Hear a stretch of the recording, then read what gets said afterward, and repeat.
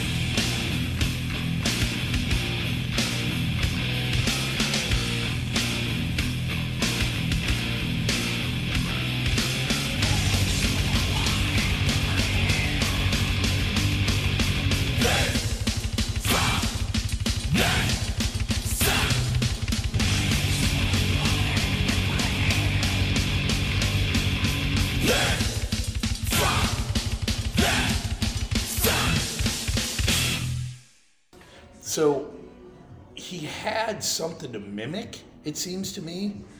But when you go back to Hellhammer, nobody taught him how to do that. No. He did that. That's like, that was the impetus of so much shit.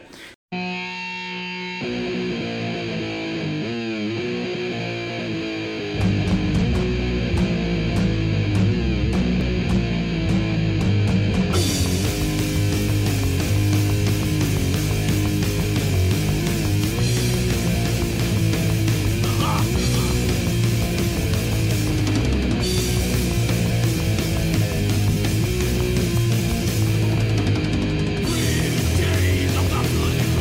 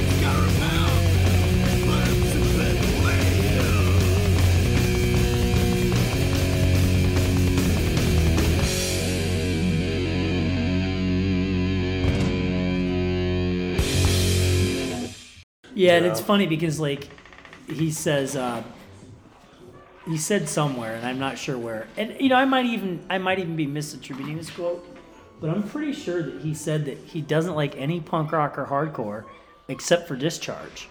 Really? Yeah, and it's weird because like Discharge tracks, right? Mm-hmm. But for him to not like any of the other,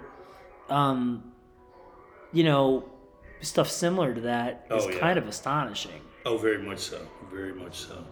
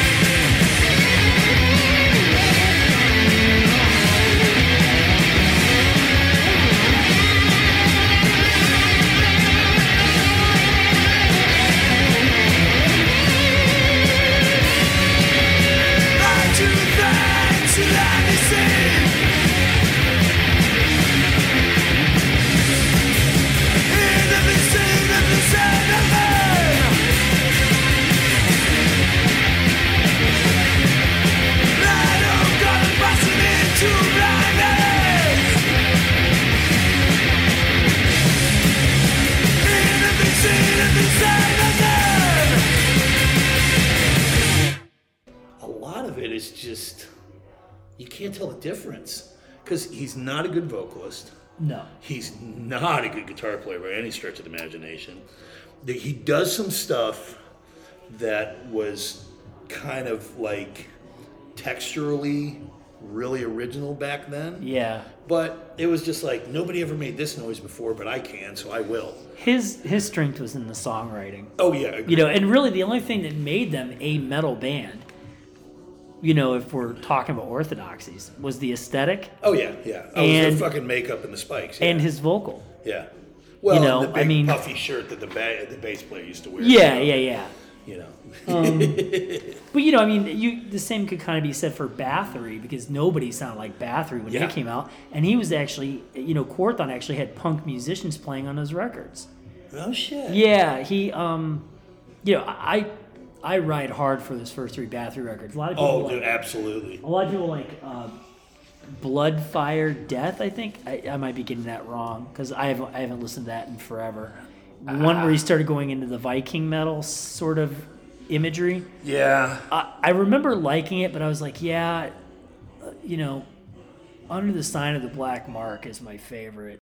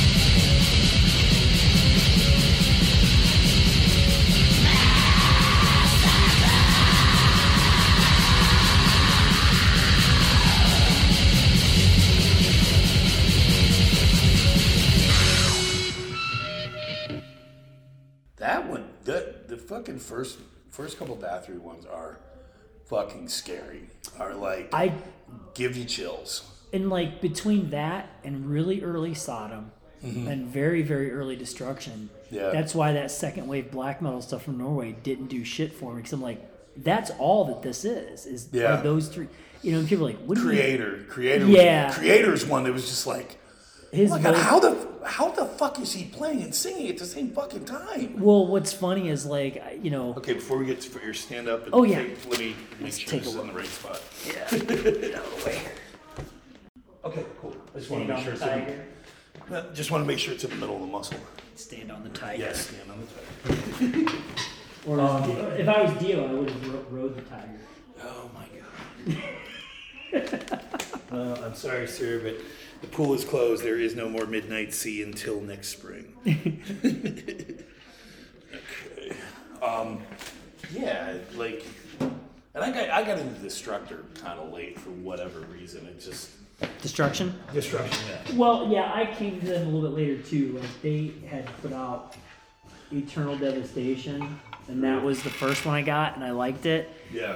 And then I was able to snap up a copy of Infernal Overkill and Sentences of Death much later. And well, we were all Amazon to each other back then. Yeah, it's like, if you like Sodom, you might also like blah blah blah. You know. Yeah. You're talking to your buddy. It's like, oh, have you heard that? Have you heard this? You know. And you know, people take for granted that the record stores weren't carrying all that stuff either. Oh you God. know? I mean, and there weren't. At least that I was aware of, there were no independent record stores down here in Akron carrying half that shit. So basically, you're walking into Sam Goody or Camelot Music or whatever it was at Rolling Acres Mall or Chapel Hill, and just looking through the cassettes because they didn't have it on the vinyl. Yeah. I mean, they still had vinyl at that time, but they didn't have a lot of that shit on record. Time Traveler in Kent, when he was still in Kent, was great. If you knew what the title was, he would kill himself going through catalogs trying to find shit. I never knew he started in Kent. Now, he was in Cuyahoga Falls for a long time, right? So the very first one was in Kent. Uh-huh. And it was so that building was Brady's Coffee, Time Traveler, a bookstore. And somebody sold the building to the university, and they replaced the coffee shop, the bookstore, and the record store with a coffee shop, a bookstore, and a GameStop. So basically a record store. Oh, Jesus. But yeah, when the Kent one closed, he moved to the Falls, and he had that big one. And then the Overflow moved he's on Market. Yeah. Right now. I wonder if he does any business. I've gone in there a couple times with the kid, and we bought some things. I mean, it's mostly like collectors and stuff, you know. Yeah, that's a world I'm not. Believe it or not, that I'm not super familiar with. Me either. I just don't. Like I just recently bought a reissue of Rest in Pieces My Rage on 12-inch. I saw that. Yeah. I had the CD for years before I had like this wobbly shitty tape copy a friend made for me. Right. And I've always liked that band, but you know, you go online and the record is over $100. And I'm not paying that much for a fucking goddamn record. I don't collect records. I don't collect vinyl. I mean, I've got some records, you know, that, you know, friends have given me and, you know, have got sentimental value and that kind of stuff. Yep. You know, and I will definitely play those, but I don't understand the... Well, that's just it. I mean, like, I think that... I don't know. I just don't see the value in spending that much money on a record when you could, you know, it's... And I'm painting with broad strokes when I say this. It's just... A lot of collectors don't seem as interested in the contents of the actual album itself rather than just the artifact. It's just the hunt. I enjoyed that part of it, but paying that much for it just seems like I'm just like that's not in the spirit of what this is about. Right. Now, that being said, total mea culpa. I did spend $35 on the Weirdos' Life of Crime 45 on Bomb.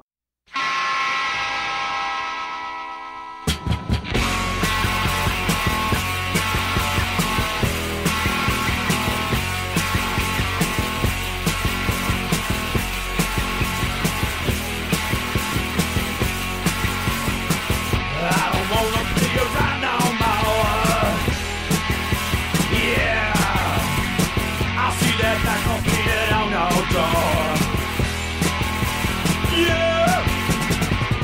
We was good for a long, long time. Baby, I don't live for a life of crime. Get the message now. Yeah. Woo!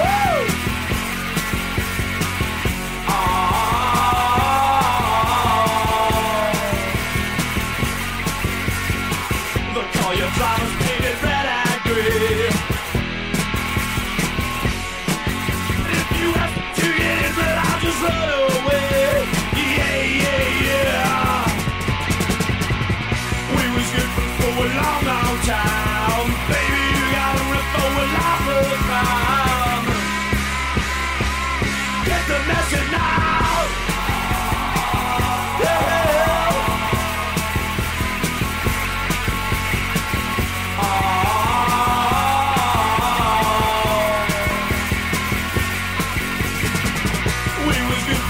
Long, long time. Baby, you gotta rip for a life of crime. Get the message now. Whoa. Whoa.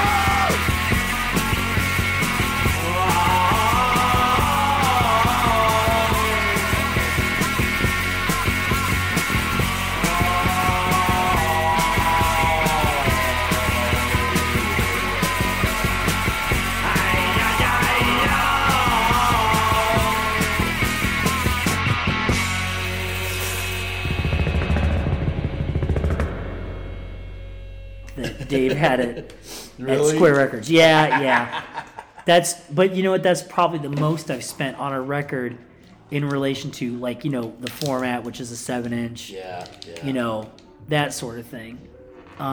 Records are increasingly expensive. You can get a double LP for $30-$35. Yeah. Most LPs are about $20 now. So I guess it's all relative, but it was a record I was happy that they reissued. I know they did like a real limited number, and of course it's on colored vinyl. Of course.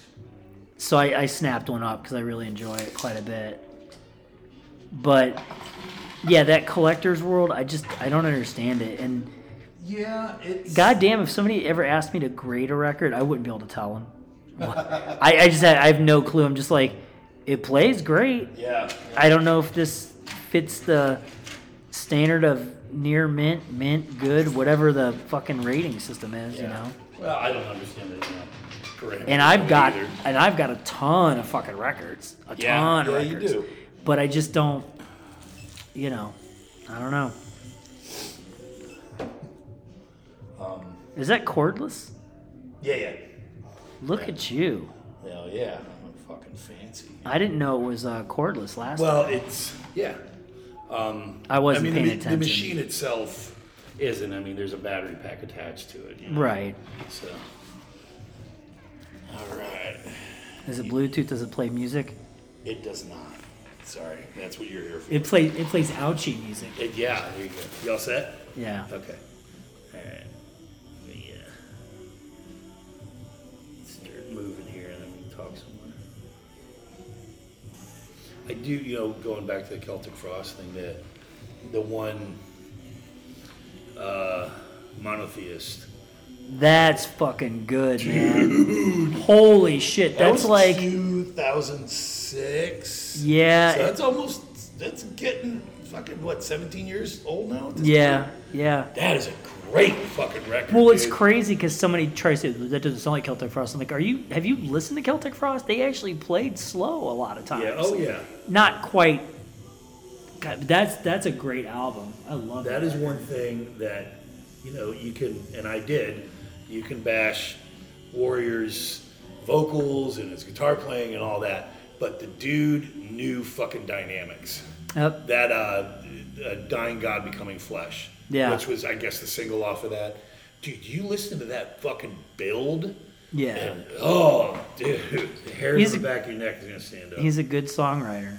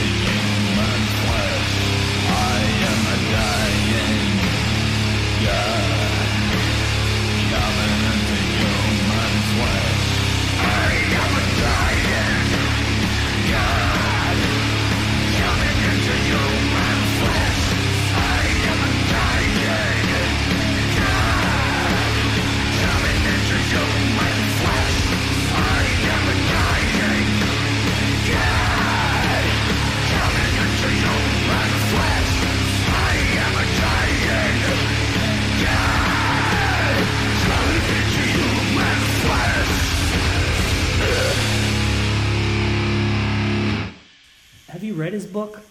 I have not. I can't remember what the name of it is, but I need to read it. I think it's called Are You Morbid? I'm not sure. The last thing I saw him involved with was before Geiger passed away. Oh, they had that documentary. Yeah, they had that documentary, and he worked closely with Warrior him. was like, well, he was like his curator. He hired him to like be, to like manage his estate, basically. Huh. So there was also that documentary about Celtic Frost. I watched that one too. Yeah. I think it's actually named after that song. Is it? I think. I saw that. I think I ripped that off of YouTube or something a long time ago. It was pretty good. Yeah. The one thing that was bizarre was they went to go see, I think, I might be wrong, they went to go see a church. I think it might have been one of the churches that was burned in Norway. You're right. And just the objective conversation they were having about their potential influence on the people who burned it. Yeah. It was a bit weird. It wasn't dicey or fucking edgy or anything. It was just, it felt like all of a sudden like, oh wait, yeah, these guys are European. To be, like there was just, it was very much. Right. In American, when you say it, it's like, shit, am I going to get arrested for this? Well, they were thinking about their own thinking, and they were sort of like looking at it objectively and from a sort of, I might be misusing this word in the context, scholarly sort of perspective. Yeah. Whereas I think, an American would go there and have some much more of an emotional reaction to the whole situation, as opposed to ones that they had. You know? And that's not to say they're, people without emotion, because clearly they're emotional dudes, because one of the things I found out in that was one of the reasons why they broke up early on was because Tom Warrior fucked the bass player's girlfriend or some shit like that. Yes, yeah. And I'm like, okay, so they do actually have emotions. Yeah, he fucked the bass player's girlfriend, and the guy was still sore about it, which I don't know who wouldn't be still sore about it, But well, he just passed away not too long ago. Yeah. All those guys are getting up there in age, I guess. Yeah, I can never. Well, not all of them. Some of them are like closer to mine, your age, than we actually ever suspected. Yeah. Yeah, frilly shirt dude. I don't remember what his Martin Ain. Thank you. I could not remember what his name was. Well, that's his stage name at least. It was Martin something or other. Yeah. It's funny. Talk about those guys being close to our age. A buddy and I were talking about Death Angel the other day. Oh, okay. And I mentioned how young the band was at the time they made the first record, The Ultraviolence. Yeah. I might be wrong, but I'm pretty sure the drummer was like 14 when they did that record.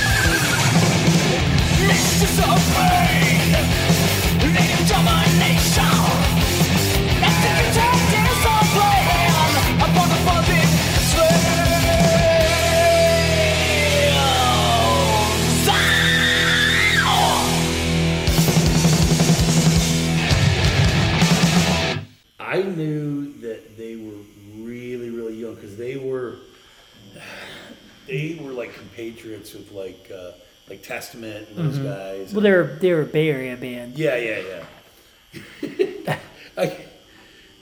My one Death Angel story was this song called "Death Is Certain, Life Is Not," and I painted that on my leather jacket when I was in high school, and my mom saw it, and like, man, I went right to the priest. Like, what did I come home and it's like it was like a denim jacket, you know, and I don't know, I had a fucking tombstone or some shit, you know, that I went to Joanne Fabrics or whatever. Oh wait, do you mean the Dark Angel quote? Dark Angel, sorry. No, that's okay, that's okay. No, yeah, it was Dark Angel. But I want to talk about them, but... Yeah, it's like I come home with like my denim jacket's in the middle of the dining room table, my mom's sitting there, she's like, I need you to explain this to me. I'm like, it's a song.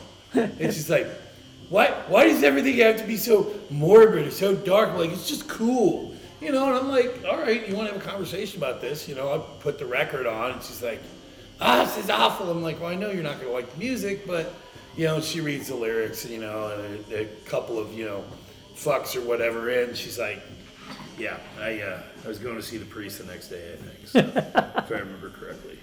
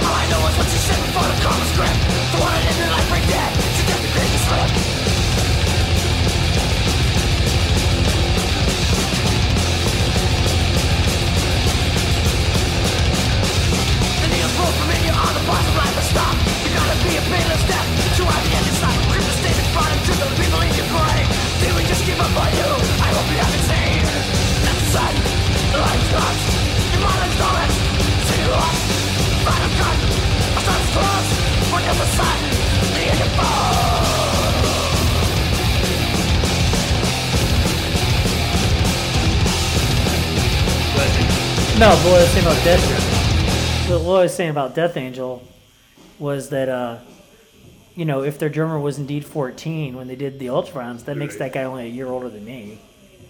Whoa. Now, I mean, that's crazy. But the other thing was that like all those guys in that band were related. They were all cousins or brothers or something. Yeah, that I knew too. Yeah, I knew they're all family. I mean, AC/DC when they did recording the early stuff.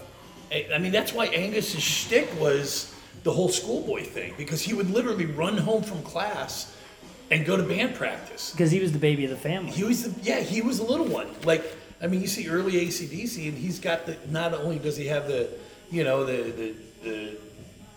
suit coat and the tie and everything, but he's wearing the satchel as he on stage as he's playing the guitar. So he would run into practice and just grab the guitar and start going. He was like 14 or 15. When they did those shows, the most recent shows, their nephew took place of Malcolm. Yeah. Which, I admire on one hand, but I'm also just like, yeah, guys, it's time. Yeah. I mean, it's probably been time for a long time, but, I doubt they need the money. But then again, what do you do with yourself, I wonder? I don't know. I kind of wonder that too. I mean, it's a little bit like the Stones. Yeah, what do you do with yourself? I mean, they're into, like the third or fourth generation that's being introduced into their music. And it's like, what? You're still selling out stadiums? How? Well, there's a lot of boomers that are, and guys our age that are into it, I mean, that's, realistically, that's our parents' music, That's not even our music. They just happen to be the best of our parents' music, just about. Yeah.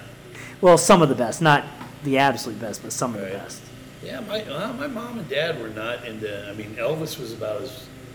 Like, when I grew up, I'm not kidding. When I grew up, the two records I remember listening to when I was a kid was Hank Williams' Senior, his very first record, and the soundtrack to 42nd Street. Or like the West Side Story or something like that. Oh my God. Yeah, and then like a bunch of radio dramas like on vinyl, like The Lone Ranger, The Phantom, and that kind of stuff. My dad had records of that. Wow. So I heard like really early, yeah. So I guess I'm dating myself. If Hank was in your household, were you into Hank early on, or was that something you came back to later? Or did you come back? Did you come back to it at all? Oh yeah. No, I love. I mean, that actual real country music, that stuff. Yeah, I dig that.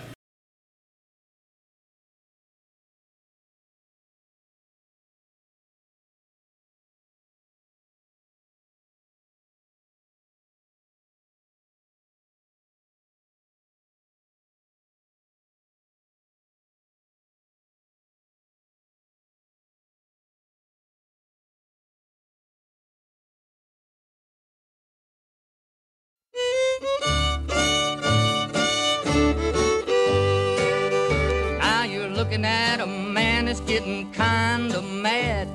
I had a lot to look, but it's all been bad. No matter how I struggle and strive, I'll never get out of this world alive. My fishing pole's broke, the creek is full of sand. My woman run away with another man. No matter how I struggle and strive, I'll never get out of this world alive. A distant uncle passed away and left me quite a batch.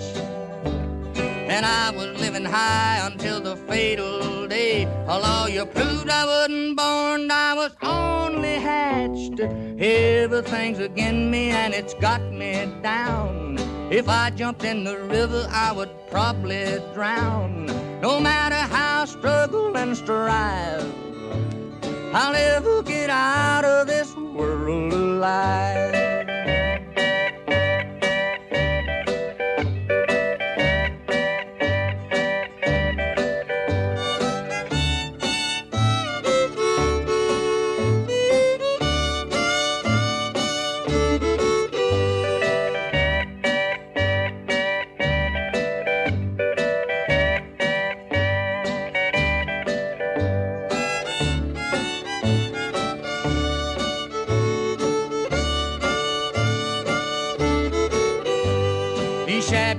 shoes I'm wearing all the time is full of holes and nails.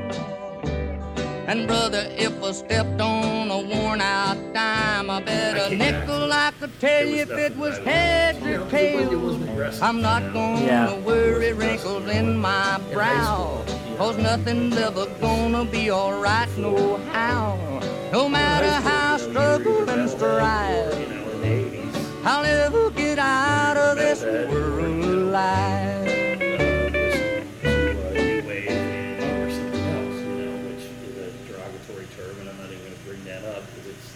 Outdated and stupid now. Right. So, but no, I mean, you couldn't listen to country music and Judas Priest at the same time. No, it was not something you would ever own up to. Not compatible at all. So. It's funny, like Hank Williams, as much as I like Hank Williams Sr. and some of the earlier country artists, you know, there's something to be said about the former hardcore punk dude that sort of washes out of listening to that, and they end up, getting neck tattoos, growing a mustache, and either becoming a bouncer, a bartender, or a barber that only listens to country music from the 50s. Right? No, it's real. It's emotive, and it's simple. It's like doom metal. It's despair, and I mean, there's an attraction to that. You know. I'm not a stand for country that much, but I really do like the outlaw shit. Like, first and foremost, Waylon Jennings. Like those are just, and God damn it, most of those songs sound alike. Yeah. But mostly the bass lines, not the lyrics or the vocal melody or even some of the guitar playing, but. It's formulaic, But fuck, like that shit was good, Yeah.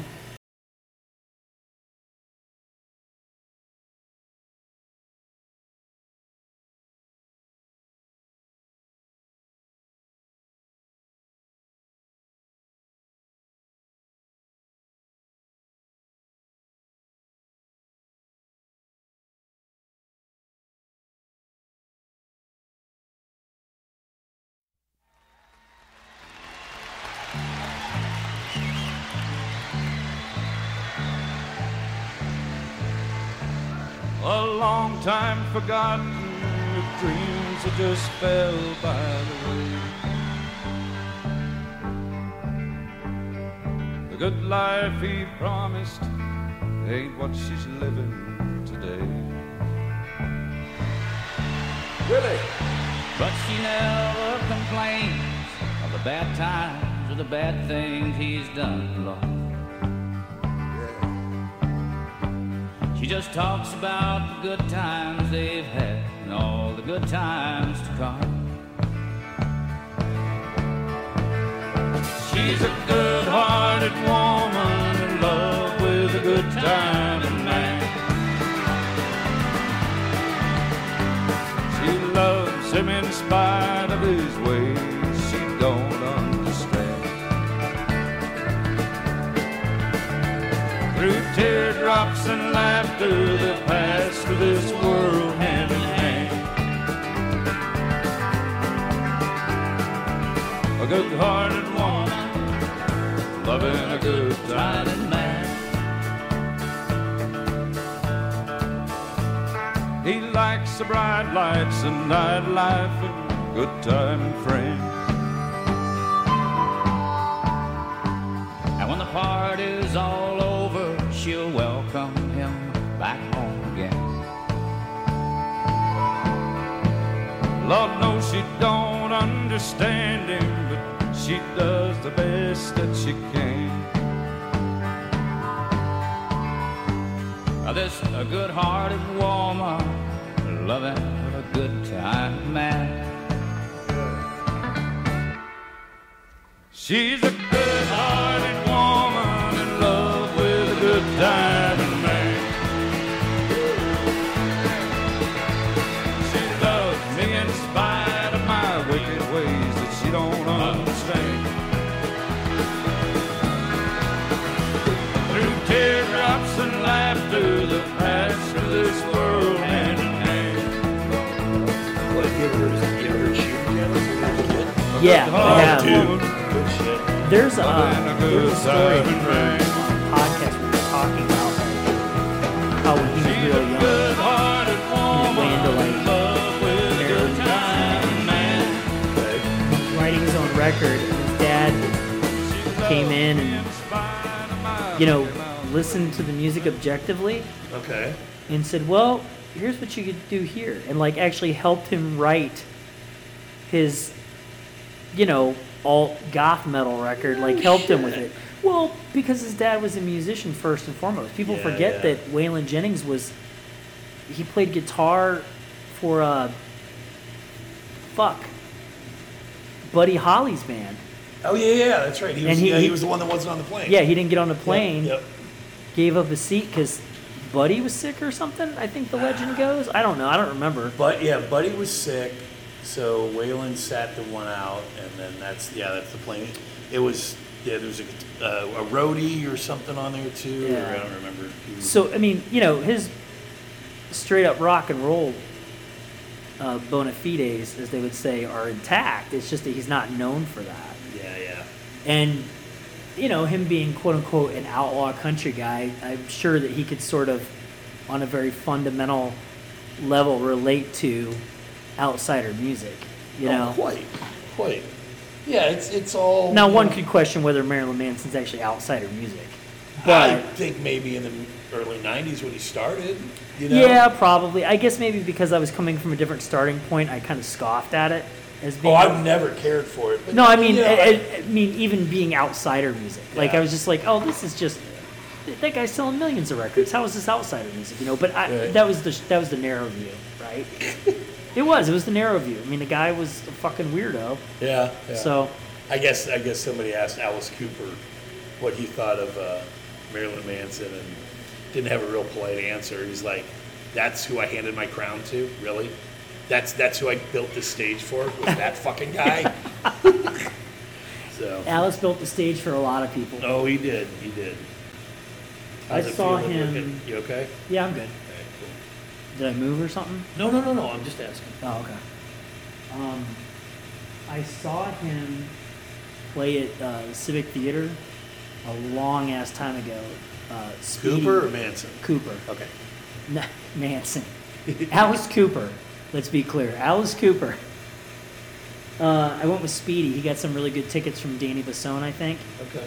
And we went, and man, it was fucking fantastic. It was so good. He played a couple bummer songs I don't like. Like, he played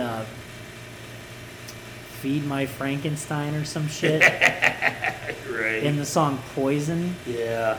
But he played all the greats, you know. I think he even fucked around with part of the Ballad of Dwight Fry. Really? Yeah, which was really fucking cool. But, I mean, that's a guy who really knows music really well, and that's why he's always been surrounded by good musicians. Yeah. You know, whether the songs were all great is another story, but he's always had good players in his bands. Oh yeah. You know. Well, have you seen the documentary Hired Guns? No. It's on Netflix. Totally worth it. And it's just about, you know, contract musicians, guys that are professional guitar players. That whoever's on tour, they need, you know, a drummer or a guitar player. You know, he's a go-to guy, and they interview a lot of these people that are playing in these bands now. And Almost all of them were in Alice Cooper. yeah, almost all. Like they, for some reason, there's some weird connection. It's like, oh yeah, I play guitar for Cooper for this and this, and like people that are still in his touring band, you know. And dude, monsters, top-notch fucking people, you know. It's a great documentary. You know, Jeff Buckley was a fucking hired gun for hair metal bands in the 80s before he signed. Me. Yeah, I heard that. I guess I heard or I read or something somewhere that he was actually like a ripper. Like he could, No shit. like he was a bit of a shredder, but that's not where his writing heart was at, I guess. Yeah. Well, clearly. I mean, Well, I mean, on a similar note, not that fans of any of it, but it's still a funny story, I guess. So, the guy that plays, a guy that was Taylor Swift's guitar player for years, ever since she got her, you know, he toured with her for years and years and years. Like wrote a bunch of songs with her. It was like he was her right hand guy. He was getting bored with kind of doing the poppy, dancey stuff. Yeah. And somebody said, it's like, hey man, this record company or production company's putting together this metal band. You want to do that? He goes, I haven't played metal in a long time. And that's why we have Five Finger Death Punch now. Oh. Yeah, exactly. Fuck. The guy, the clean cut, like starry-eyed dude that would sit next to Taylor on stage and play acoustic while she would croon to all these teenagers is now the guitar player in Five Finger Death Punch. Not that I want anybody to ever listen to Five Finger Death Punch. It's just a funny story. I don't know how many of the episodes you've listened to, but I try not to judge too much. I mean, I do a little bit of judgment on it because, I've got opinions and I guess you might call them standards. Okay. And you might call them standards. Well, yeah. Another person might say you have no standards, but I mean, there are very few things I'll like openly shit on. Right. A lot of people would give me shit for crapping all over Josh Homme, which I love to do. Right. But Five Finger Death Punch is like music for fucking idiots. Like, if somebody tells me that Five Finger Death Punch is their favorite band, not that anybody has, but if they did, I would turn around on my heel and walk away from them because I have nothing. The conversation's over. I've tried. Like, there's no common ground. Yeah. I mean, just because dude has dreadlocks in his fucking chin beard doesn't mean that they're fucking cool or brutal or whatever else, Well, it's just to have some fucking integrity and it's fucking gross. It's, we know gross that they're music. They're a production band. They're a total fucking production band. That's how fucking Buck Cherry got started. That's a band that I'm perplexed by. Like, I have friends who actually like them, and I'm like, you like this? Oh God, my hatred of Buck Cherry goes very, very deep. Like, they're like a fucking low rent Guns N' Roses, and that's being kind. Yeah, because they don't have the good musicians in the band that Guns N' Roses actually has. And look, famously, I'm no fan of Guns N' Roses. Oh, dude. And here's why: because I can't hang with the vocals. That first album, musically, fucking fastball, right over the plate, perfect rock and roll. But those vocals, man, I can't get with it, man. I hate the fucking vocals, and my issue with Guns N' Roses is Top hats. No. Well, okay. My seventh issue with Guns N' Roses.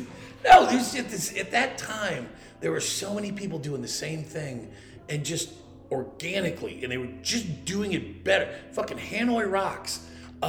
Fucking all of those guys were doing that trashy LA vibe, hey, we're kind of standing on the shoulder of the New York Dolls, but we're louder type of thing.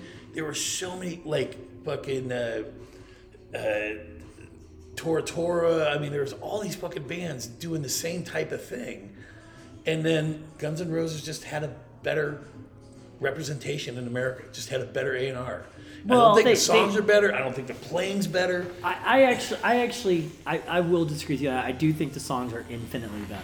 Okay. Like it sounds more like dirty rock and roll. Like, they sure it's an easy comparison because they covered them before. Right. But there's a lot of Rose Tattoo in what they were doing. Oh yeah. And they were just more aggressive and a little more like those guys. And I will admit, I actually dig the first Circus of Power record. Okay. They were like almost like a New York version of Guns N' Roses. I agree. And I preferred the vocal. I preferred the vocals, but I don't think the songs were as strong as the Guns N' Roses. I almost wish that the singer for Circus of Power had sang for Guns N' Roses. I would like to have seen what that would have been like. Circus of Power was more street guy tough thing, where I think the Guns N' Roses vibe was like street guy sleazeball thing, Okay. And I don't know. I like the aggression more. I never would have drawn that parallel, but now that you said it, that makes sense. Well, I mean, Circus of Power felt more like a biker band.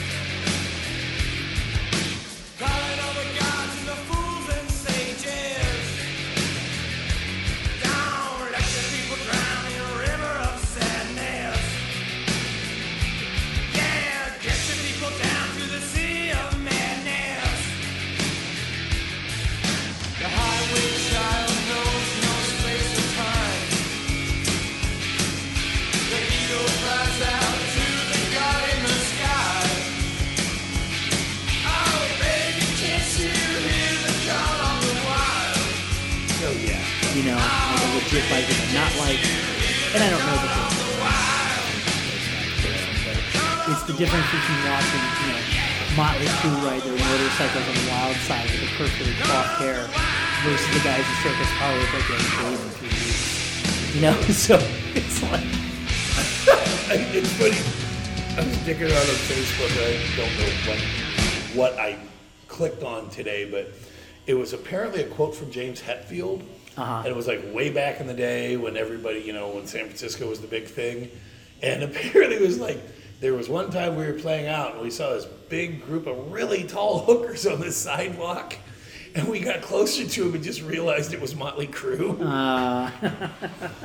Whether that's true or not, I don't know. But I'm sure that was just him taking a shit on those. Oh, I'm sure it was. Because you know, face it, they were the big dogs. They were the top of the food chain, right. And Metallica wanted to be there, even though they're, you know, it wasn't an apples to apples comparison. They were, you know, Motley Crue was the biggest quote unquote rock band at the time. Oh yeah. So Metallica clearly wants that spot, and they're gonna shit all over them. Well, that's funny too, because that was like, you know, thrash was starting, and, you know, the glam rock thing already had legs and was already taken off. Because when we were younger, if you went to an Agnostic Front show and you saw a guy wearing a Motorhead shirt, you were fine with that. Right. Vice versa. Right. If you went to a Nuclear Assault show and you saw a guy wearing a fucking GBH shirt, you were cool with that. Okay? Where was the vibe then? Where it's like, did the Motley Crue guys go see them on, you know, see Motley Crue on Friday, and then did they go see Metallica and Armored Saint on Saturday? I mean, seriously, was there a crossover with the fans, or did everybody hate each other back then? I think that if there was a crossover between fans, it was mostly like in the Midwest or like, you know, deep Midwest or the Plain States, because you were just being fed what was on the radio. Well, as far yeah, as and like there wasn't metal enough music. of us to have a schism. You know, we needed to fucking stick together. You know, and you know, it was just like, I think it's funny. You can almost kind of, I mean, you're 100% right in that the hair metal thing, which is retroactively called hair metal. Yes, I think that's hysterical. It is. But all that stuff. Oh, kids call it butt rock now. Have you noticed that? Really? Yeah, they call it butt rock. Oh, I did that. Fits a lot better. Actually. I think it does too. So the butt rock thing. Leave it to the children. Yeah. Well, they're smarter than we are. Oh yeah, infinitely. I But don't think there's a day goes by I don't look at my kid and go, "My God, you're a genius." And I'm just comparing him to me at the age. well, don't do that because you're setting the bar way too low for him. Well, no. Well, exactly. Zing! Well, no, right over your head. Don't worry. Ta-da! Consider your audience. It's magic. Wow. Yeah, not shooting fish in the barrel here, Larry. It's only you and me in the room. No, but when I say that, Nick goes, "Yeah, Dad." And in the back of his head, I know he's like, "Just consider the source. Just consider the source." I know that's what he's thinking. But yeah, I mean, to your point, you said that you made a point that, you know, the hair metal thing was established really early, much earlier than thrash, and you're 100% right, you know, because thrash got legs, what, in 83, 84? And hair metal was like, you know, Motley Crue's put out shit in 81, Well, in 82. America. Yeah. And so the thing I found funny is that they both sort of collapsed around the same exact time, though. Yeah. Thank you, Kurt Cobain. Well, look, I mean, they were on fumes as it was by the late 80s before, I mean, there were some good thrash records in late 80, early 90, 91 maybe, but by and large, it was all the third stringers and fourth stringers, like, putting out records at that point. Yeah. You know, that were like, I mean, I don't know how you feel about them, but I didn't need a Rigor Mortis LP. You know, it's like, you know. I could have passed on that one. I don't know. That guy went on to play for fucking Mike Scatia, I think is his name. He went on to play for Ministry for a long time. Oh, no shit. Yeah. Okay. Yeah. I think he's dead. Speaking of dead, have you seen Al Jorgensen lately? No. Dude, he's been dead since 2013. Apparently nobody has fucking told him. Oh my God. And so another photo of Jorgensen and Buzzo, like, because they're touring together now. Uh-huh. And I'm like, Buzzo, you know, his trademark, you know, whatever, dying fern of a haircut, and it's just Sideshow Bob hair. right, sideshow. It's solid white, and Jorgensen standing next to him, and Buzzo looks like he's 20 years older than him, but still somehow looks better. Wow. Yeah.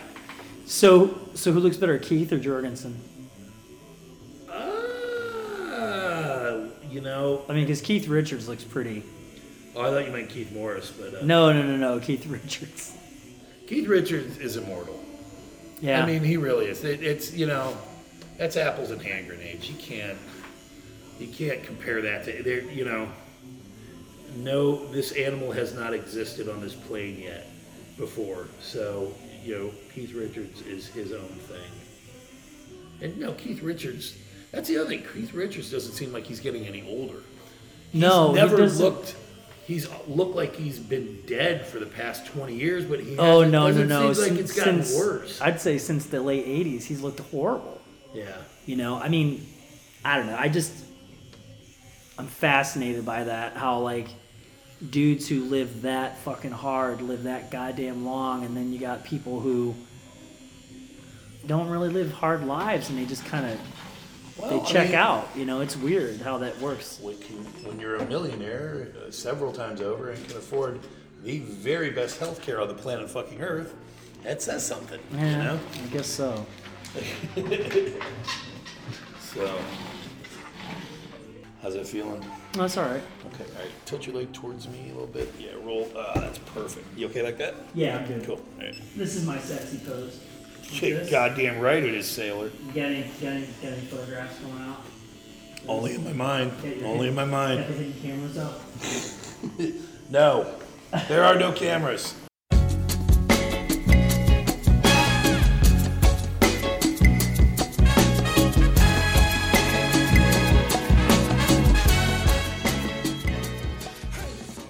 That's it for part one of my two-part conversation with Eric Starr. Part two is up now. Go check it out.